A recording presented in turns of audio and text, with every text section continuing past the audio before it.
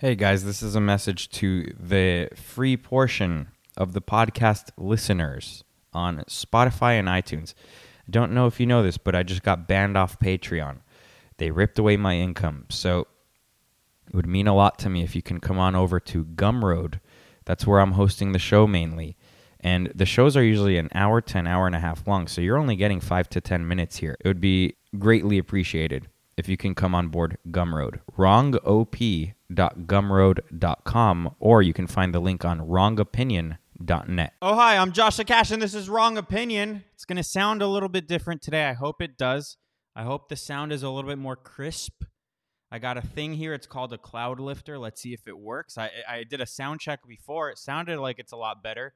I don't think I have to put my face right up to the mic 100% anymore, like right on my face. So hopefully, the flow will be better. Maybe it looks better too. Maybe the show looks better as well because I have a new camera, new iPhone, way better camera. I mean, it looks better on my computer. Let's see if you guys will be able to tell the difference. I hope you do. And as that song was saying, it was a Mexican song. Resiste, corazón. That's more about like a love thing, but I'm more thinking about it like for Brazilians, Brazilians. I'm not talking about black people. I know that sometimes people will say Brazilian in replacement of just black people, but no. I'm talking about actual Brazilians, which there are a lot of black Brazilians. And there's, I think, a revolution brewing in Brazil. And the election, definitely, in my opinion, was stolen. And oh no, I know I'm not a conspiracy theorist about everything, but it just doesn't check out. None of it checks out. It's weird. The whole situation down there is weird. And you're like, why is this relevant to the United States? It's all electronic voting there, all of it. I think it's Dominion, but I'm not sure. It's all electronic voting. It's a popular vote. So the country is massive, but it's a popular vote. And all you need to do is just corrupt certain areas that are already corrupt, and you just gotta influence certain areas, and then you can take over a whole country.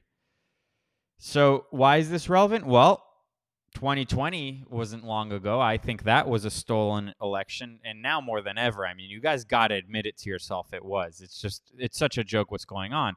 And then we have our own election a week from today, the midterms, which a lot of people are expecting a red wave. I don't think I would hold my breath for that. I don't think it's going to be that, just because they blatantly stole the 2020 election, and they are doing it not only in the United States, but all over the world. And you're like, well, who's they? And it's, the oligarchy. It's the powers that be. It's the WEF types, which the guy that won, air quotes, won in Brazil, his name is Lula. He's a World Economic Forum guy. He's on their website. And he was in prison up until recently. And then the Supreme Court, which hates Bolsonaro, they pardoned this guy. And then he ran for president right after leaving prison, basically. Ran for president. And there was a runoff election yesterday, and he won. And it's funny because like the numbers are very similar to those of the United States. Like, this guy is not very well loved. He is by the elite, but in general, by the people, not very well loved, except for the commies. And he got more votes than the last guy that ran against Bolsonaro. The last guy that ran against him got like 44 million votes. This guy got 60 million votes. Bolsonaro, the incumbent, got 1 million more votes this election than he did last election. Again, sounds like the 2020 election.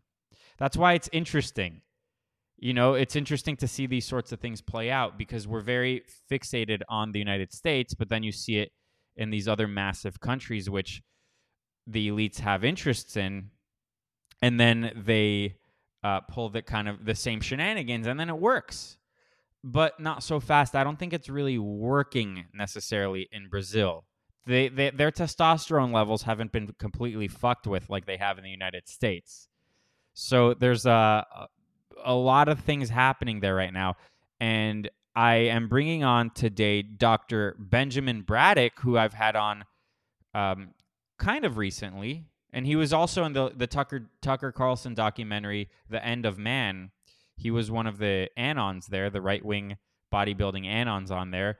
And he, from what I've been seeing on Twitter, has a pretty good extensive knowledge on the Brazil situation. So rather than me trying to guess my way through this, because I'm not an expert, it's just I'm a normal guy and I'm like, it's kind of weird what happened there.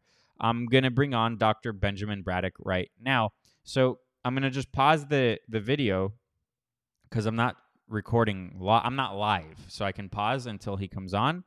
And then when I unpause, you're going to see me with another person. Actually, you're not going to see him because he's anonymous, but it will be an interesting conversation nonetheless. So, pausing now. All right, I'm here with Dr. Benjamin Braddock, Brazil expert. Are you in Brazil right now? Not right now, no.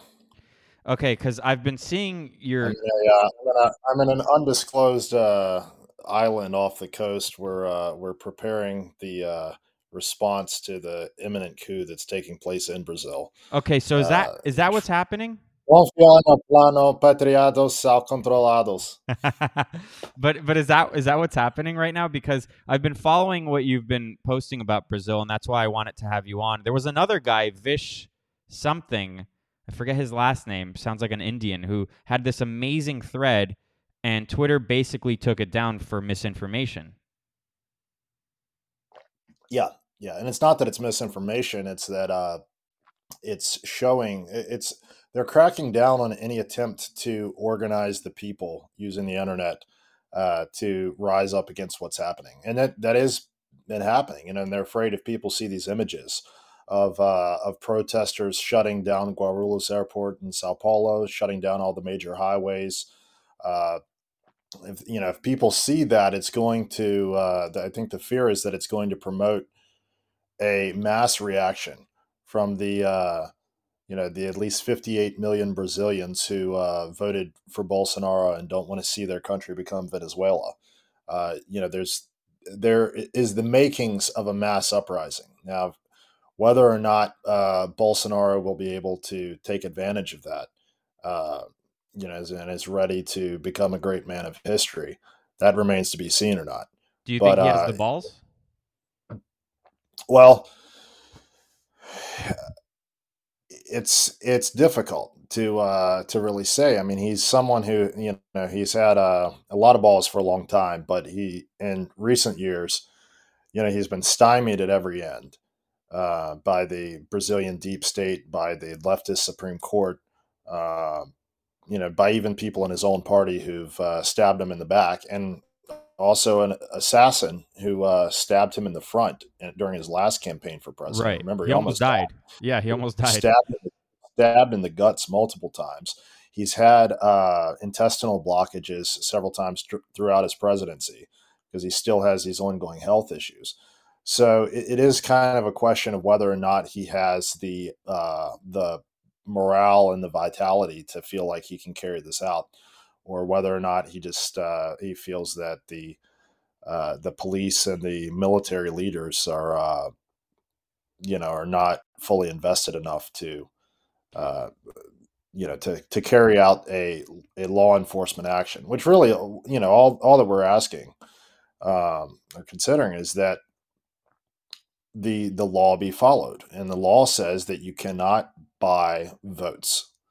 You can't give out cash in exchange for votes. You can't give out, they call it in the Northeast, picanha cerveja, where they're passing out meat and beer, right? Groceries. I mean, I saw it myself down there during the elections with Dilma Rousseff. They were passing out liters of milk in the favelas. These people are in Yeah. desperate poverty, and that kind of desperate poverty, it's very easy to manipulate people into doing what you want. And the only region that Lula won in this was the Northeast, which is it's an area that I've traveled fairly extensively in. And aside from it's where you see actually the income gap most stunningly, because you go to a state like Alagoas, and the capital city, uh, Maceió, has these luxury shopping malls that are above anything you would see in Beverly Hills, or the nicest luxury neighborhoods in the U.S. It just puts those kind of malls to shame. It's incredible, and when you're in some of those areas, which all have private security, and you feel like you're in a country that's far more advanced than the United States. But if you go outside of the those boundaries, just a short distance, you see people living in mud huts, living in just utter poverty.